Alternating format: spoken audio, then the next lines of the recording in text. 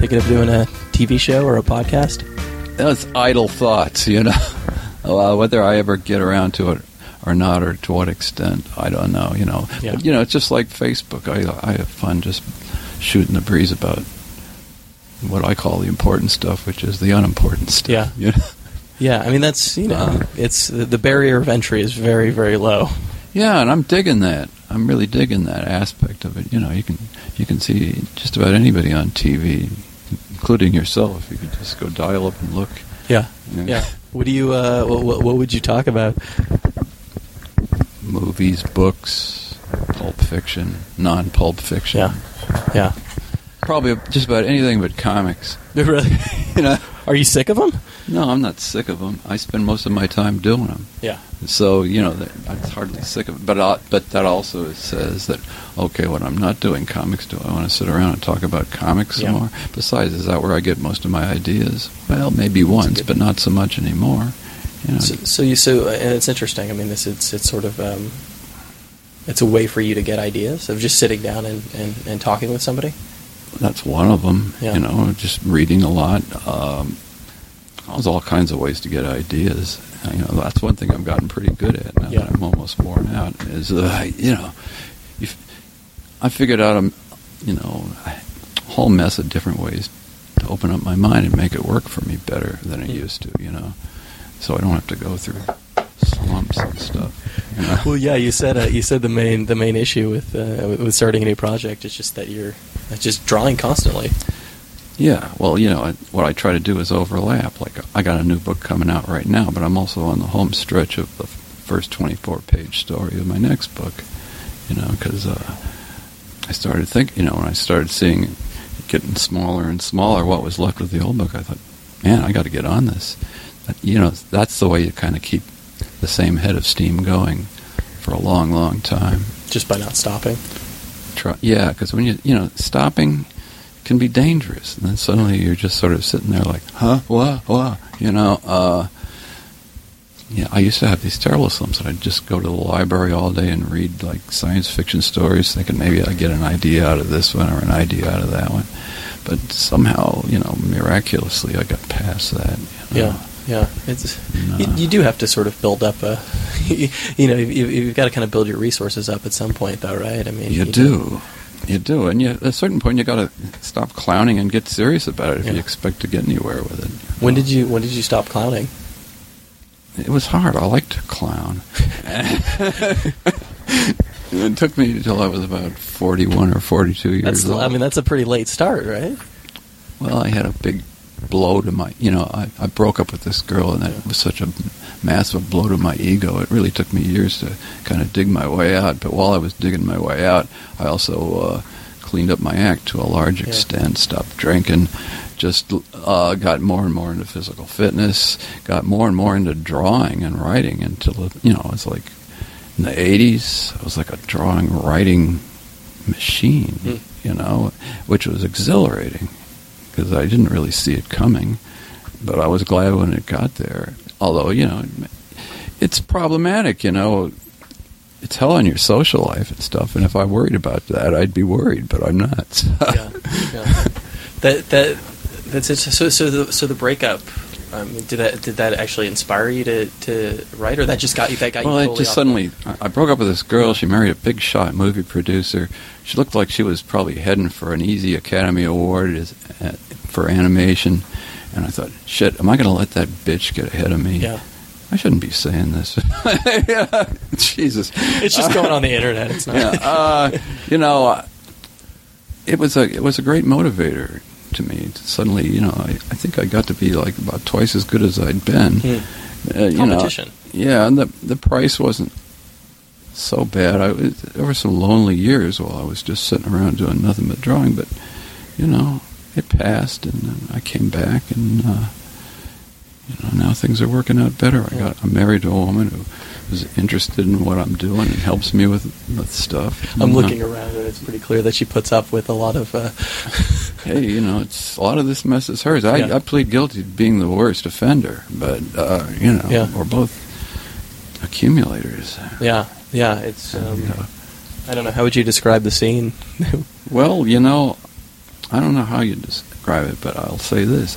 I get things done, so how bad can that be? I could have a nice, neat, tidy, squeaky, clean place and be doing nice little, tidy, neat, squeaky, clean, trivial art, too.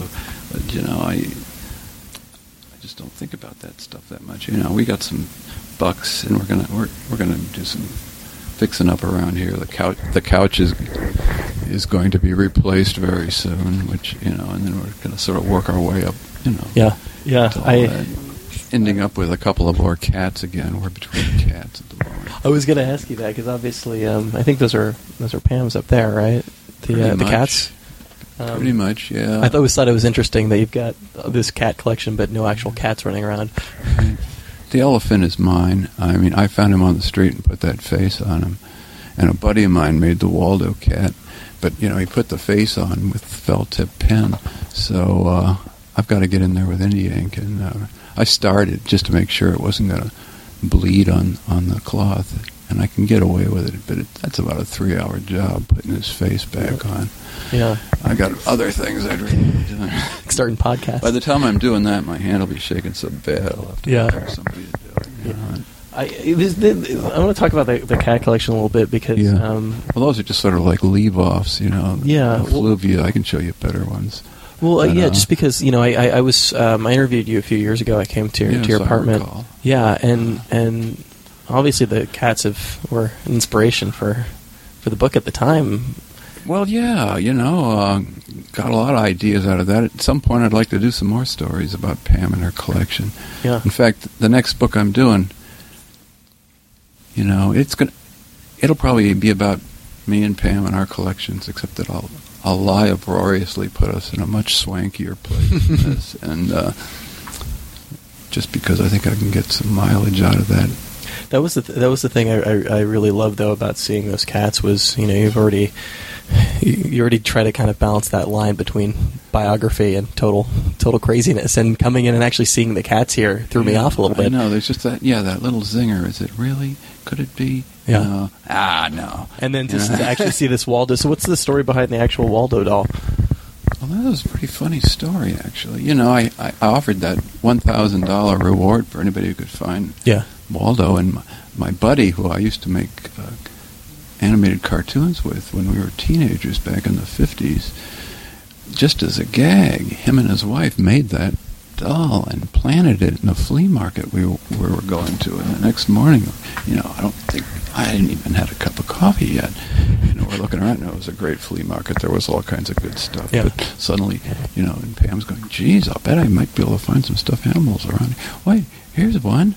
Wait a minute, this is a Waldo doll. What's he doing here? And I even have a photograph of her holding the doll. It's exactly like the drawing I did. Yeah, it's perfect. And that's sort of what I was getting at before when I said I'm going to draw a new story about us and our collections and stuff, and make it all fancier because maybe I could make it happen. It has a funny thing about you visualize things. You kind of, I don't know, you sort of set a certain energy in motion, and things start happening. What's so what kinds of collections are you working on right now? Well, I'm always collecting pulp magazines, books, Victorian literature. When I was in Paris, I picked up some really nice editions of illustrated Sir Walter Scott, which is something I've been meaning to get back to for a long time. And following various pulp writing careers of different people like Max Brand. Right now I'm reading something by a guy named Pearly Poor Sheehan. It doesn't sound very good, but the guy writes... It sounds like a character you might have created. He wrote great stuff for the pulps, mostly in the teens, but, he got so big that, he went to Hollywood and was even directing movies, but then when, his life started to fall apart, he ended up back in the pulps in the 30s and died around age 67. How much room do you have left? I mean, this is not a big apartment, right? Well, I've got a warehouse space, and there's plenty of room left in that. Yeah. And if I'd get over there more often, that's all set. That box is set to go to the warehouse space in Harlem, but I just haven't got around to it yet Because I've been trying to finish another thing, you know. I just this is a question I ask myself because I've got a small Queens apartment too, and there, yes. yeah, you have, and I sort of I wonder, what the point of collecting is after a while when that stuff is living in a warehouse somewhere. Well, the lesser stuff, the stuff I'm less engaged with, but that stuff is constantly piping ideas into my brain and just giving me, things to measure up to in my own work. And it's part of the creative process, in my case. The buying of it or the surrounding yourself with it? Reviewing it, sifting through it. Because I don't really consider myself a collector. I think, a collector, takes it all more seriously. He's got it all organized. He knows where to find this and find that. I could find some things, and there's a lot of other things. I could never find. Somebody said, if you can't find it, you don't own it. And I can. I bought a DVD that I knew I had just because it was easier to buy the DVD again than go pouring through a mountain of DVDs to find it. I think last time I was here, I think you were watching some silent cartoons on. Might have been. Is that still a pretty regular occurrence for you?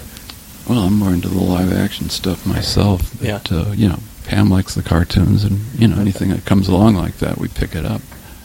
I'm wondering, because you had mentioned before that kind of competitive streak was kind of what drove you into being more productive, and I wonder if you ever felt that with your dad. Obviously had a great career as an animator. We're jealous of each other. We compete with each other. Where do you think I got it from? Yeah. I mean, he set my top spinning before I even knew he was doing it. So he was like your brothers. It's like, yeah. But go ahead. Well, I was just you did a book with your brothers, so your brothers are creative too.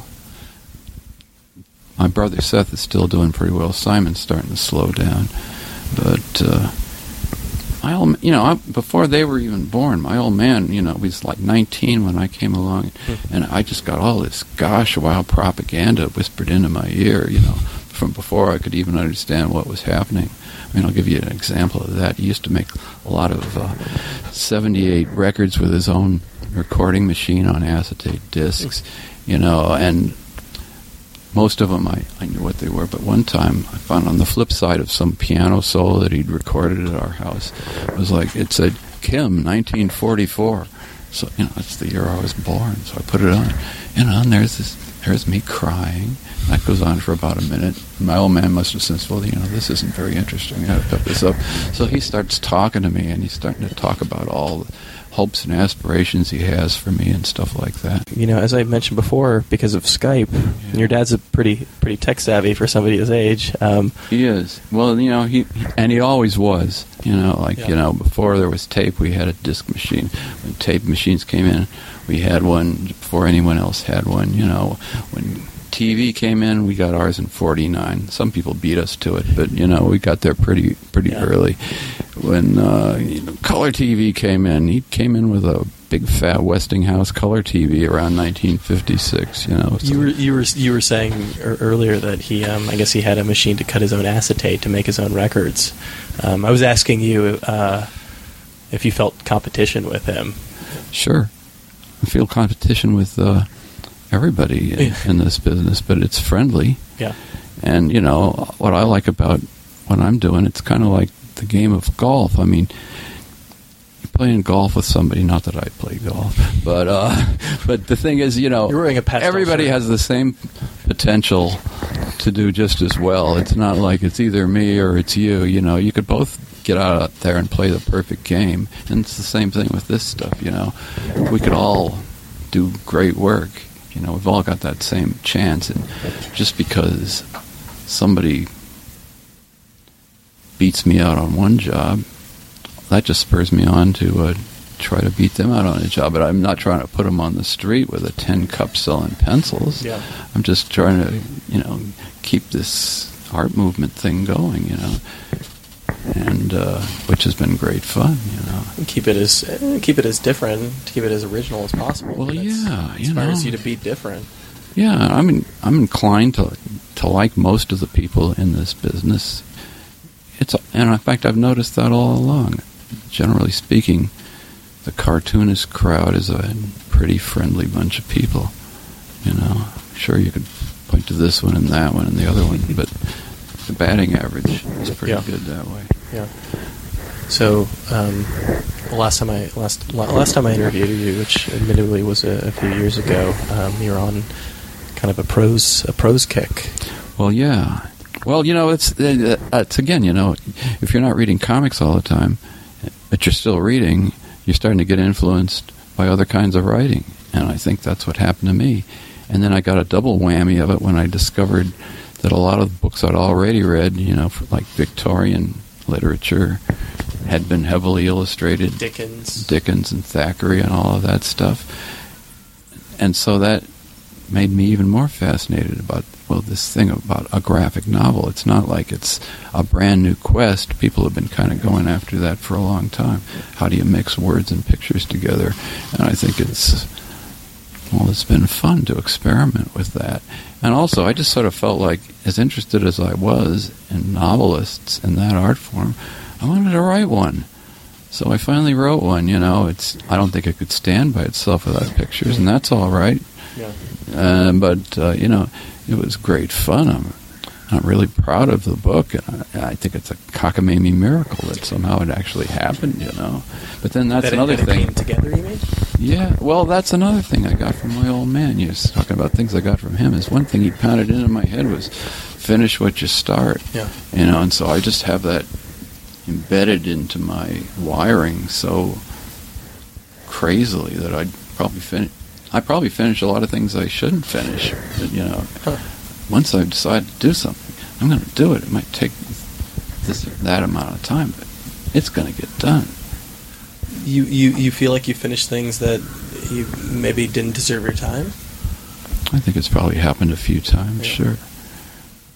I'm not going to mention any names because, but yeah, I just like anybody else. I have my good days and my bad days. Sure. I try to go for a generally good batting average. But, you have your ups and downs, but it pays to experiment in the long run. Sometimes you experiment and blow up in your face, but even then, try to get it done and move on in a dignified manner instead of just... But you feel like the prose was a generally successful experiment, but you're kind of done with it at the same time?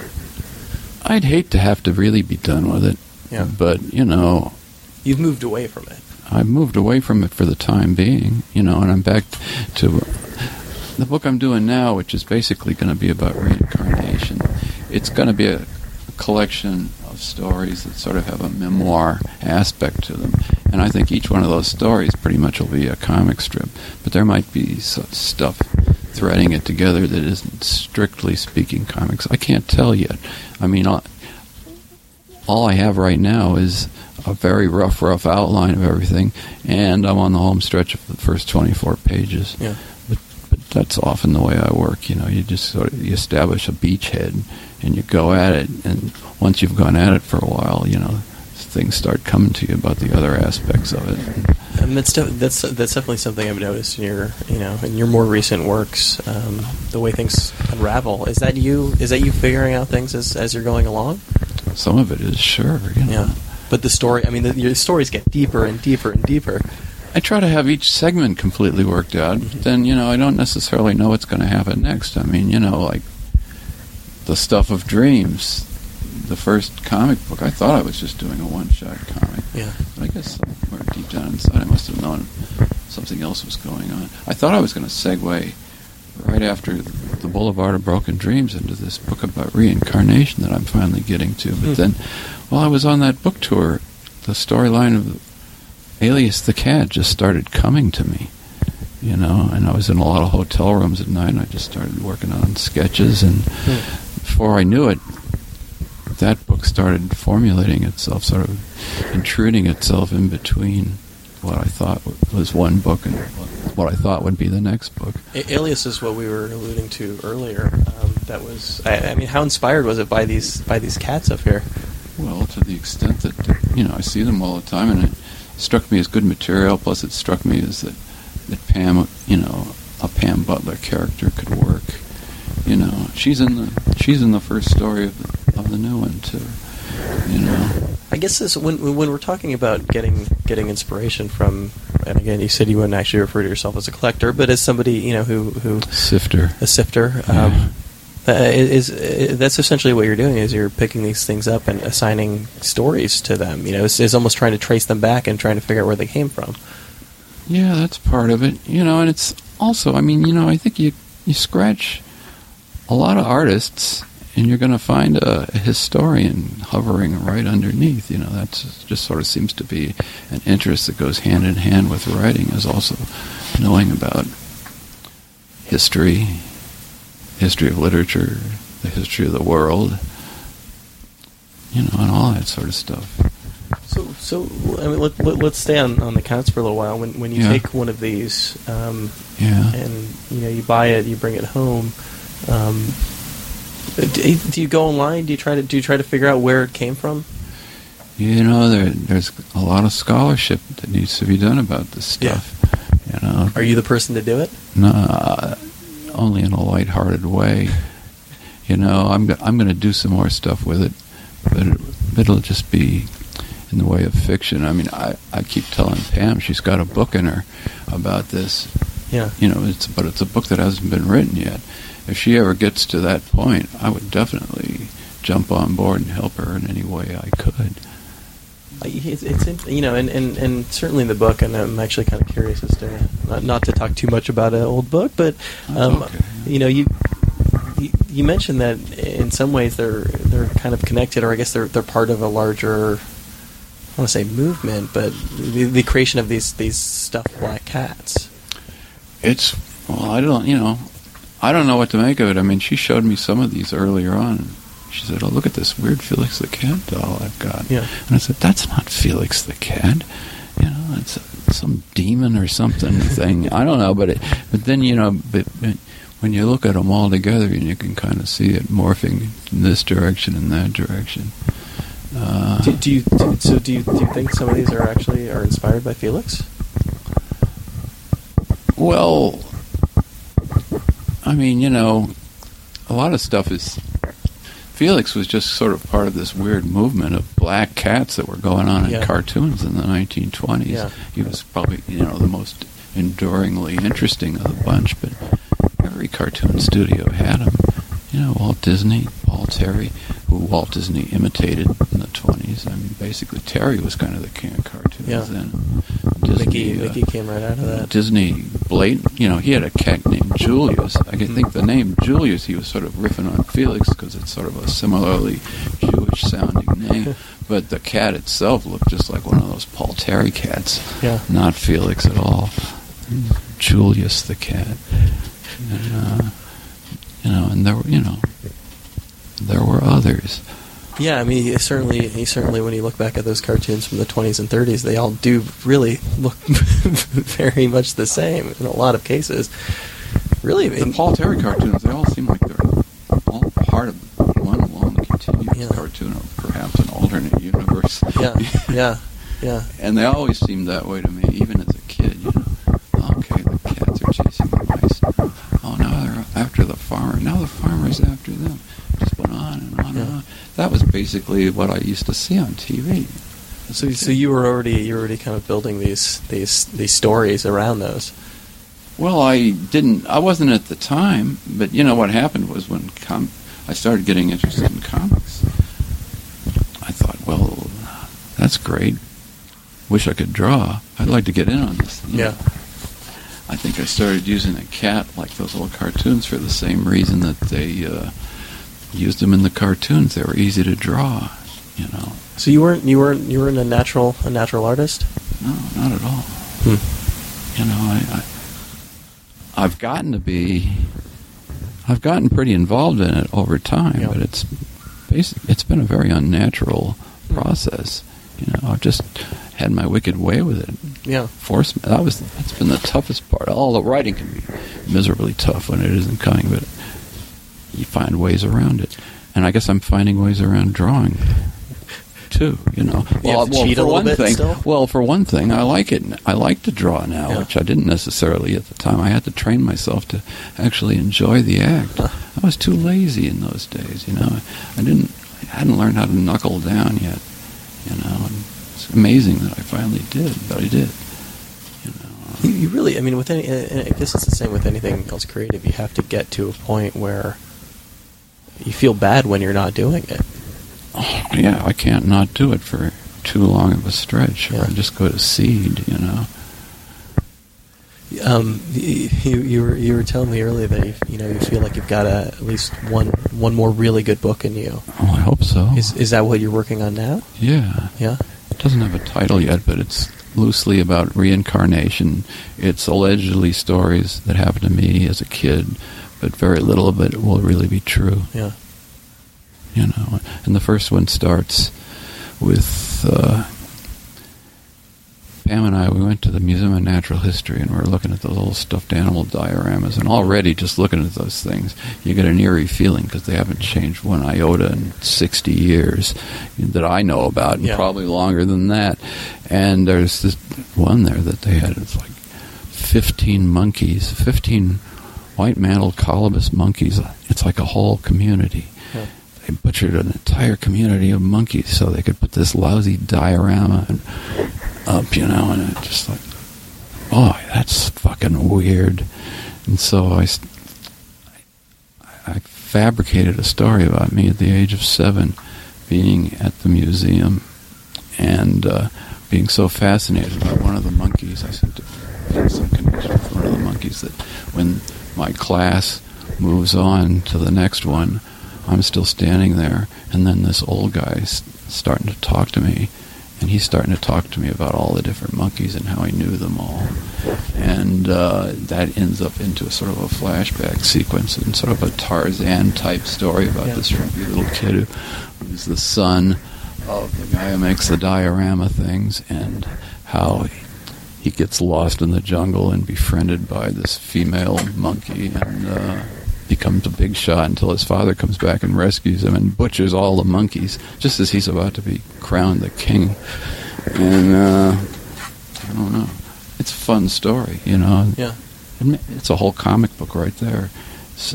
And that's how I'm going to kick it off. Actually, I'm kicking it off even earlier with this phony memoir of how I'm at the age of 4, while my mother and I are waiting for a streetcar in Los Angeles out in front of the Hollywood Knickerbocker. This old guy starts talking to me. He seems to think I'm somebody I'm not. And it's like D.W. Griffith, because he lived there. And we have this weird conversation, and he's starting to talk to me about, you know, he knew me when. And basically, he's talking about some incarnation of me that he knew. And when my mother sees what's going on, she's turned to talk to some friend, and she turns around, and I'm about to take a slug out of this flask of whiskey that this old guy gave me. And, you know, all hell breaks loose. But that's how, you know, that'll be the first thing, but I haven't drawn that yet. Yeah. And then that'll lead into this monkey story, which is almost done. And then, I got a few other angles along those lines. So it's really you're going through your life and tracing these different moments to different lives at different ages. Exactly. And it's at a certain point Waldo will show up because he's the reincarnation of Judas Iscariot, and he's going to bring it back to a Bible story about the young Jesus. And out of that, I'm going to use as my primary influence a piece of biblical apocrypha that's generally known as the infancy Gospels of Jesus Christ. They were probably written around the 1st century. I mean, those things almost were like the Pulp Fiction of their day, apocryphal Bible stories. Yeah, it's and this stuff, it's fan fiction. Yeah, it's about Jesus as kind of a wise guy kid. It's so much like an origin story of a comic book, you know. He's got these superpowers, but he hasn't got the maturity to know what to do with them yet. And so he does a lot of really foolish things, like he coaxes his playmates to jump off a high building and killing them, and then brings them back to life. And he makes little clay people out of mud and brings them to life. And, you know, all this kind of weird stuff like that, you know. But it's before he's, you know, gotten his Bible education or anything. He's just got the raw power. And so I'm going to land on a story of that sort at some point. And, you know, we'll see where it goes. You know, the way I'm looking at it now, though, is I've got some pressure to maybe have a book in a couple of years, and maybe I'll have something publishable in a couple of years, but I'm not necessarily think I'll be done with it. I'm sort of seeing this book as more like, Whitman's Leaves of Grass. He never really finished it. He just kept changing it and taking things out and putting it in. Different editions were highly different. It's like a sort of a long-form serial, or?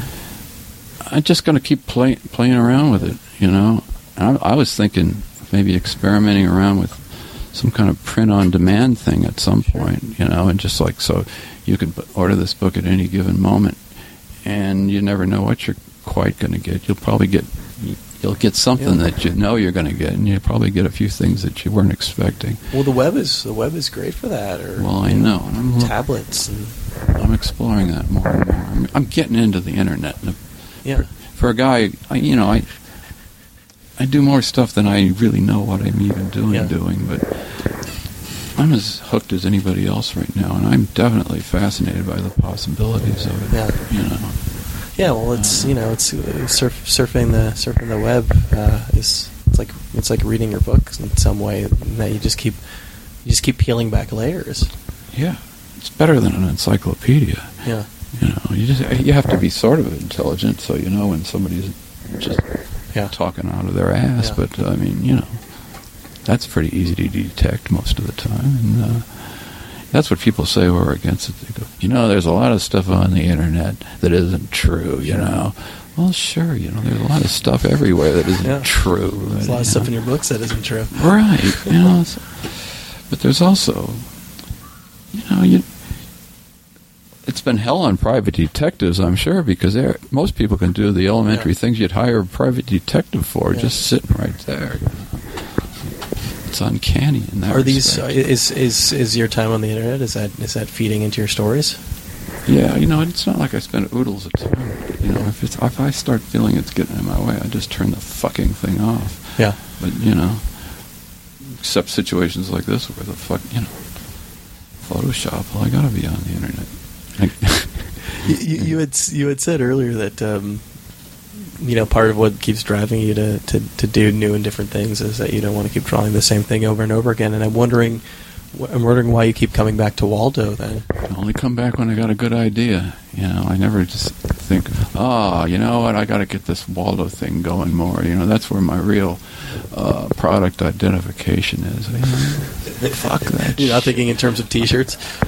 Yeah, actually, Pam's been egging me on to come up with a new T-shirt design, because I guess I'm going to do an art show later this year. But my own inclinations, no, fuck T-shirt. I only do one when it comes up. I'm a storyteller. That's where I should be spending most of my time. It's interesting, though. It's interesting how the way he can fit into such different stories, that he pops up in stories that really, in a sense, have nothing to do with him. It's interesting how he's evolved, and that's why he's survived, because if I couldn't have him in stories that are kind of like realistic stories with real people, I lose interest right away. I don't want to do a funny animal strip or anything like that. And the older I get, the less interested I am in cartooning per se. It's okay, I guess, but it's not really where my mind is going. I want to be able to draw well enough to tell any kind of story I want to tell at any time. Where are you? Reincarnation, and then you mentioned this early kind of post-Bible story, and I'm wondering where you are with religion right now. Same place most of us are. Yeah. Interested, but haven't really drawn any conclusions because the evidence just doesn't seem to be there. I mean, I have a feeling there might be something to reincarnation, but I'm not positive. Are you more interested in religion as you get older? Yes and no. I mean, I'm interested, but like the organized religion I grew up around seems pretty weird to me somehow. I mean, they're missing something. Your parents weren't religious, were they? Oh, they trained me to be an absolute atheist. Yeah. My mother was a Catholic. My father was Jewish, although he had no Jewish upbringing to speak of. My mother went to Catholic school until she quit the church, which was about 15. I think the Bible is a fascinating story. Yeah. I think Jesus is a fascinating story. And I'd love to know what the real story is. And it's a strong enough story that, people are still speculating over it. Sure. So to me that's interesting. And I've got my own theories about some of this. My theory is that the human race is doing great, but we're not as far along as we think we are. But at some point we might evolve to a point where we could do things that we couldn't imagine that we could do now. But we're just too much like animals still, and have too many of those animal things going on. And we follow our balls around until we're about 55, and then complain until we're dead. But there's got to be more to life than that. Yeah.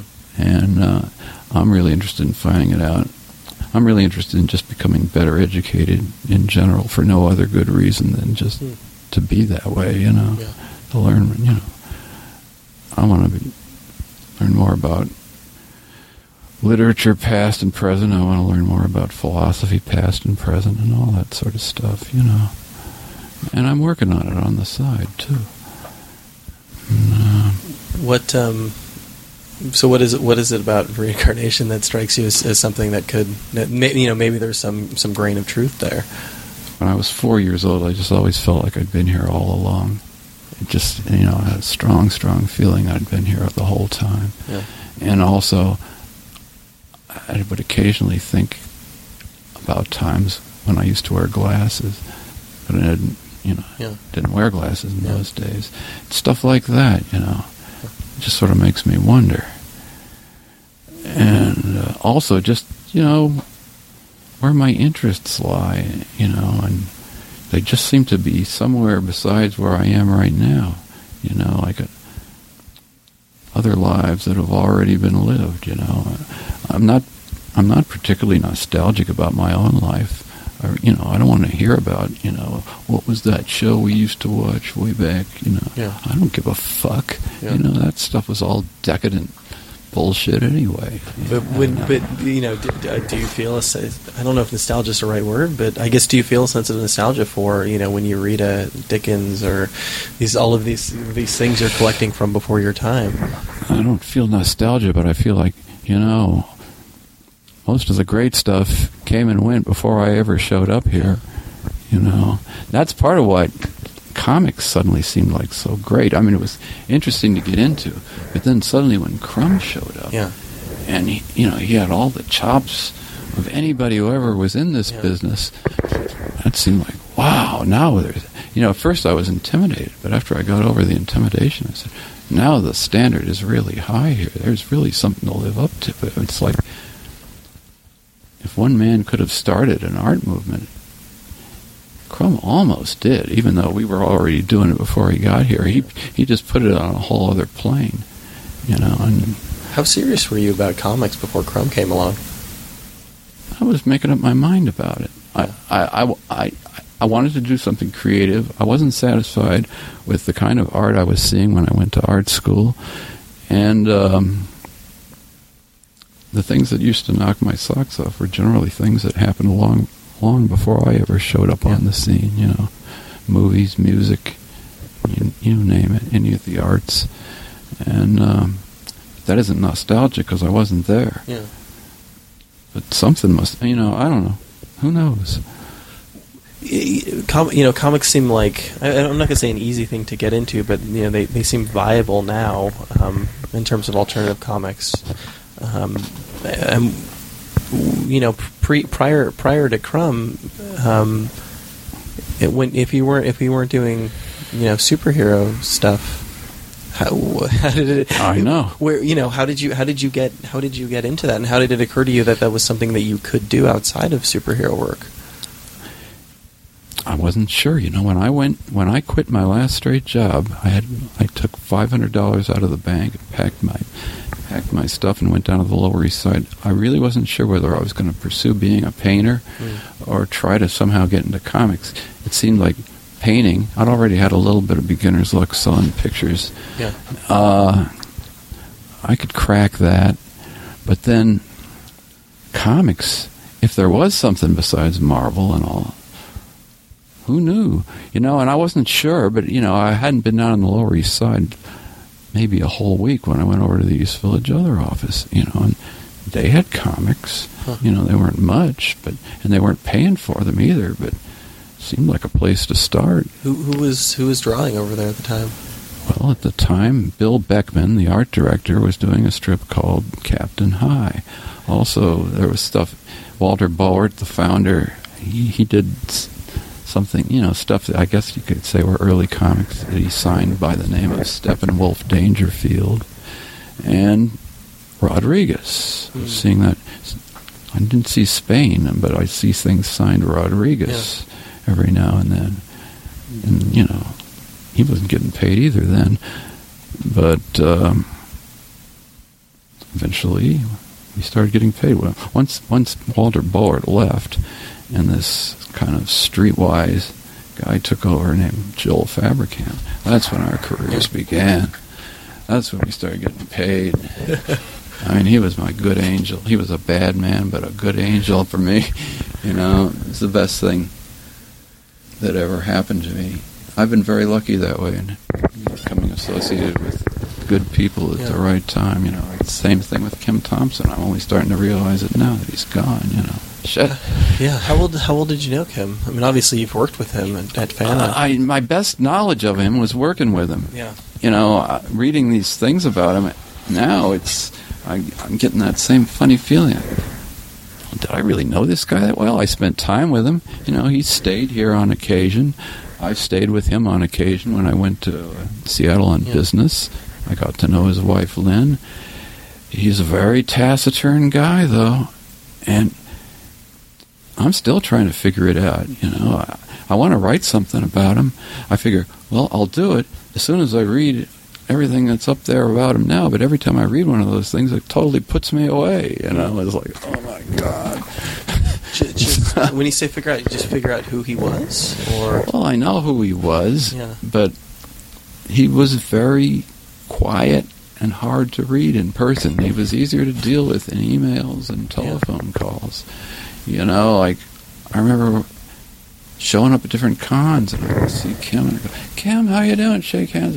Get this kind of cold handshake, and nods at you and walks up. Something's up. Then I was talking to his wife, Lynn, about it, and she was saying, he gets that way. There was one time we were sitting around here, and he hadn't said anything to me for about 2 hours, and I finally just said, are you mad at me? And he said, no. Yeah. And so once you sort of realize that about him, he's just not going to be a big small talk guy. Yeah. Although he was very good at most of the newest jargon I'd hear first coming out of his mouth. I mean, you could assume a certain manner in a business way that seemed like hail fellow, well met, affable, but he was hardly that. Hardly at all that.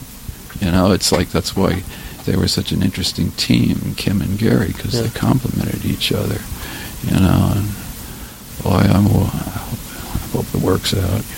I'm going to the big Kim Thompson memorial on Saturday. Mm-hmm. As Gary said, he's going to stands up there and speaks, but when he's done, he doesn't want that dead silence, so he's firming up who will stand up and say something. So, Christ, if I can't stand up and say something about the guy, shit, So that guy had my back for so many years, man. I mean, that was the weird thing about it. I never sold that good.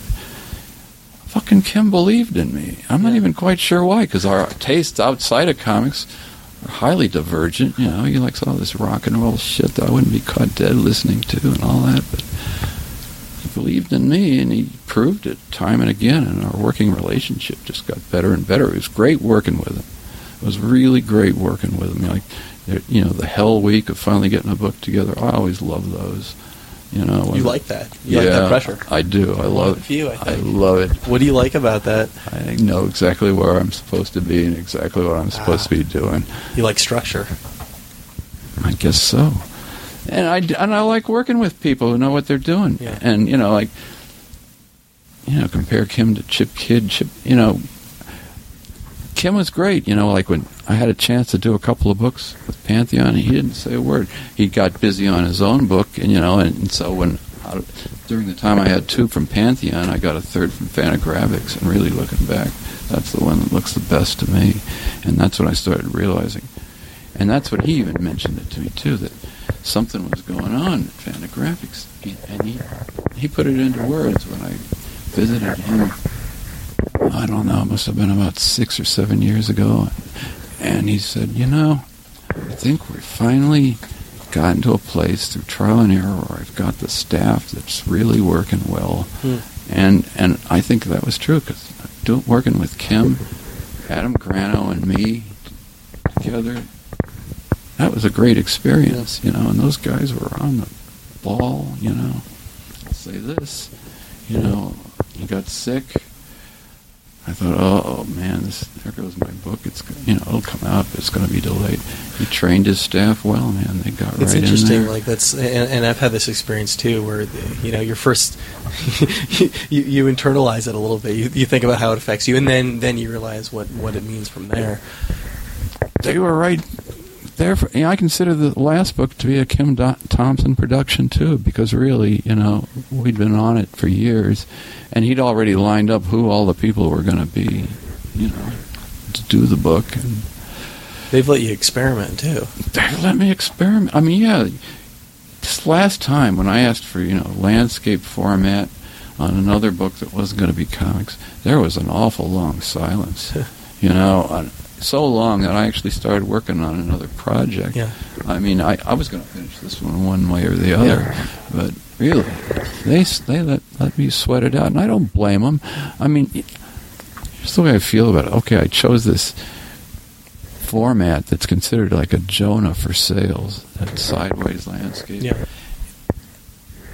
If I'd have known that, I never would have done it. But I'm glad I didn't know it, because I really like the way it looks. Yeah. And it really, that's part of why I'm trying to take this period seriously. Right now, do I want to be doing a lot of interviews? Do I want to be touring around? Not especially, but, I know exactly what I'd like to be doing. I'd like to be working on the book I got going on right now. But I also realize I owe it to these people. More so on this one than ever before. Because the last time they stuck their necks out for me was Deitch's Pictorama. I was trying to help my brothers out. Well, that book was the worst book disaster, I ever had. How's that? I mean, it just didn't sell. Part of what I'm trying to do with this book is maybe sell a few more of those, since this story kind of spins off one of those stories, but that thing just sort of grew like Topsy, and Kim went along with every crackpot thing I brought up about it. There were things after the fact that I learned that clear. One thing I didn't know when I was working on it, having a hell of a time with my brother Simon. Well, it turns out that the guy had early Alzheimer's. It was already starting to show itself. Because I was starting to think, wait a minute, he doesn't even know the plot of his own story here. Because what happened was he did all those sketches of his goal. It looked good. And I thought, well, this might be interesting. I wonder if I got my brother Seth to write a script for it, what would happen?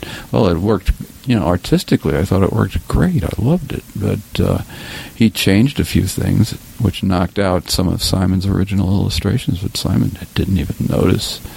I had to throw out some really good art just because it no longer was in the story. Yeah. And he didn't, and then he couldn't even produce all the original art I needed when it was time to put the book together, And he was looking at me at the time. I was over at his place, and he was going, well, go on and get mad. I wouldn't blame you. But I was just so weirded out by it. I couldn't even get mad. I just thought, well, what good would that do? I mean, but now it's, now I know what it was. He was once the smartest cookie on the block, but no more. It's got to make you take stock a little bit too, that you've got all your marbles left, or most of them at least. God, yeah. Oh, I'm sure a few have rolled down in the corner somewhere, but yeah. Because boy, you haven't got your brain. Where are you? Yeah. Fuck.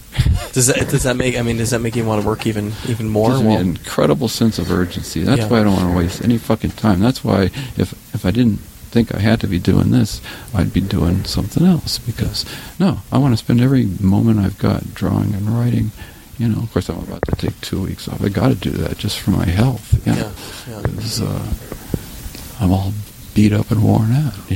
So what is it that drives you? It's just you've got these stories that you've got to get out, or just making sure that you do as much good work as you can while you can? Grateful to be a human being, and I'm trying to show my gratitude by contributing something to the world. You know, it's really just about as simple as that. You also got a bit of a late start, as we said earlier. In a way, late, but in another way, I was sort of precocious too. I mean, you know, see Dial M for Monster, we made that in 1960. You know, something was already going on. Yeah. And I don't know.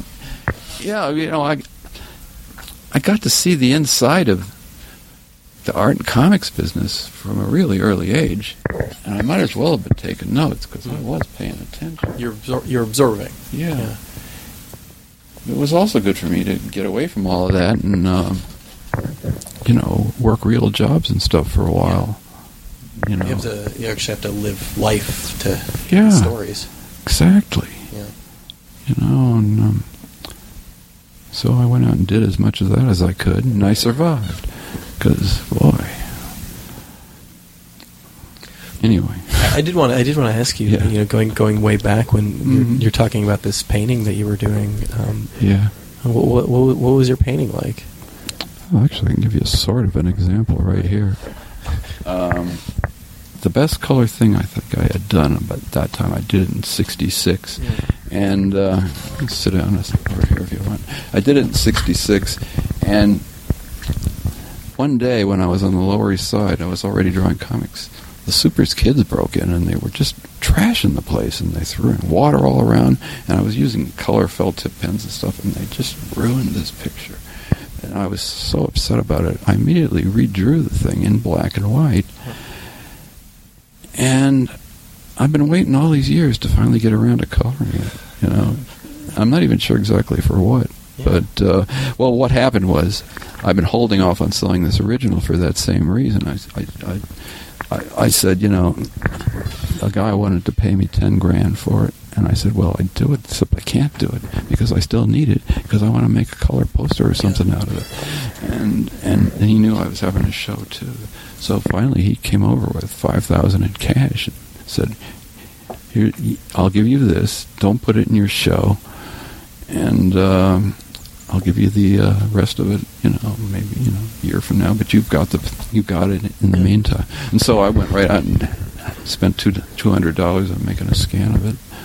And so, you know, the tail end of knocking off, it's a perfect thing to be doing right now. It's a nice segue out of work into a non-work. It's still work in a sense, though. It's not too. I mean, looking at it, it does look like some of your cartooning work. It's busy work personified. You know, but But it's busy work doing what you do. Yeah, and I'm sort of trying to recreate this mood, but I never could have Photoshop. I had to wait for the person who invented Photoshop to be born, grow up, and invent Photoshop. You really knew the whole time that at some point you were going to come back to this. I had a pretty strong feeling. Yeah. And it's funny, and my strong feelings like that practically always come true. They just do. That's one of the upsides of being somebody who holds on to everything, right? Well, I don't hold on to everything, but I've got a lot. Yeah. And also, an early decision I made about not breaking up stories. I have a nice cache of my own work, Of not breaking up stories? Yeah. I don't do that. If you want to buy a whole story of mine, great. Okay. I'm not going to sell you a page out of a story. Yeah. I mean, I've done it on occasion, but I don't like to do it. Yeah. But consequently, for retrospectives and stuff, I've got a ton of stuff. You mean for selling original art? Yeah. Like even now, I'm going to have a show probably in Brooklyn, maybe in November, and it's sort of based around having a new book out. There'll be very little of the new book for sale. Maybe the cover and a few, the inside cover art, some some layouts. I don't even sell my sketches, my idea sketches, because frankly, I consider that to be some of my best stuff. So I've got that's probably my richest collection of stuff of my own. I've got all these, well, I guess what you'd call sketchbook art, except it doesn't happen in a sketchbook with me. I'm sorry. No. It just occurred to me I actually had a piece of, like here's a story. These are from the prologue of my story that I'm going to have, where I meet old D.W. Griffith out in front of the and that all comes out when I had this eye operation about 5 years ago, which almost put me out of action. Yeah. But that's another one of those moments where you take stock. Yeah, well, I took stock and took notes and, started writing the story. Yeah. So anyway. I'm curious about that one. I'm curious about the gallery because those never saw. I never put them up for sale. Yeah. You had mentioned that Pam works for the Met, and sometimes you have to be in that world. You have to put on a suit. Right. So you're on both sides of it. Yeah. I mean, do you feel how comfortable do you feel in the gallery setting? Not very comfortable. Yeah. Even when it's your own work? Well, again, though, it's sort of like the Hell Week thing about putting together. I enjoy the process of putting things together, and like I did for Four Color Images, that gallery with Ken Sanzel. I had a great time working with him on that show, and Scott Eder. I guess I'm going to do a show with Scott. I don't know. We'll see how that works out. You like putting things together, but I like projects, yeah. What about the standing around in front of your work and small talking with people? I can get into that too, but I wouldn't do it if I didn't have to do it. Because to me, you start acting like some kind of a showboat. I mean, that's what happens after a while. You start going, "Hey, I can do this." You believe it. You believe what people tell you. I'd like to MC one of these events. Yeah. I heard that coming out of my mouth one time. I thought, oh, yeah, right. Uh-huh. Back up. Yeah. Yeah, well, how to become an asshole, and how many lessons was that? So when you're dealing with these really, really fine art people, the people at the Met, these wealthy people, what are their thoughts about what you do? Well, mostly bemusement, but occasionally they'll have a friend who's heard of me. And occasionally there's a little bit of crossover. And Pam, gives them my books. Yeah. And I draw nice pictures in them for them, So I have no problem with them, I like all kinds of art, not just comics. Yeah. And her donors, some of them I think are incredible jerks, and others I think are kind of nice people. I mean, I'm not so far away. I mean, there was this one, and she started talking to me about her life, and she said, and then I went through my Otis Redding period, and I saw the greatest Otis Redding show at the Apollo in 1966. And I said, you did? I saw that show, too. The Stax Volt Review in 1966. It really was the greatest thing I ever saw at the Apollo. I can imagine. And I wasn't even ready for Otis Redding yet, I was more fixated on the Go-Go Dancers and Sam and Dave, who were on there. Rufus and Carla Thomas. What a show. Carla Thomas, yeah. What a show that was. There you go, Kim Deitch. Always an absolute pleasure to speak with Kim. We recorded that in his Manhattan apartment. Very, very fascinating place, as you would expect from such a fascinating guy. Collections of just about everything. We started by talking about the cat collection that his wife Pam has amassed over the years, which has kind of served as foundation of a lot of his work as of late.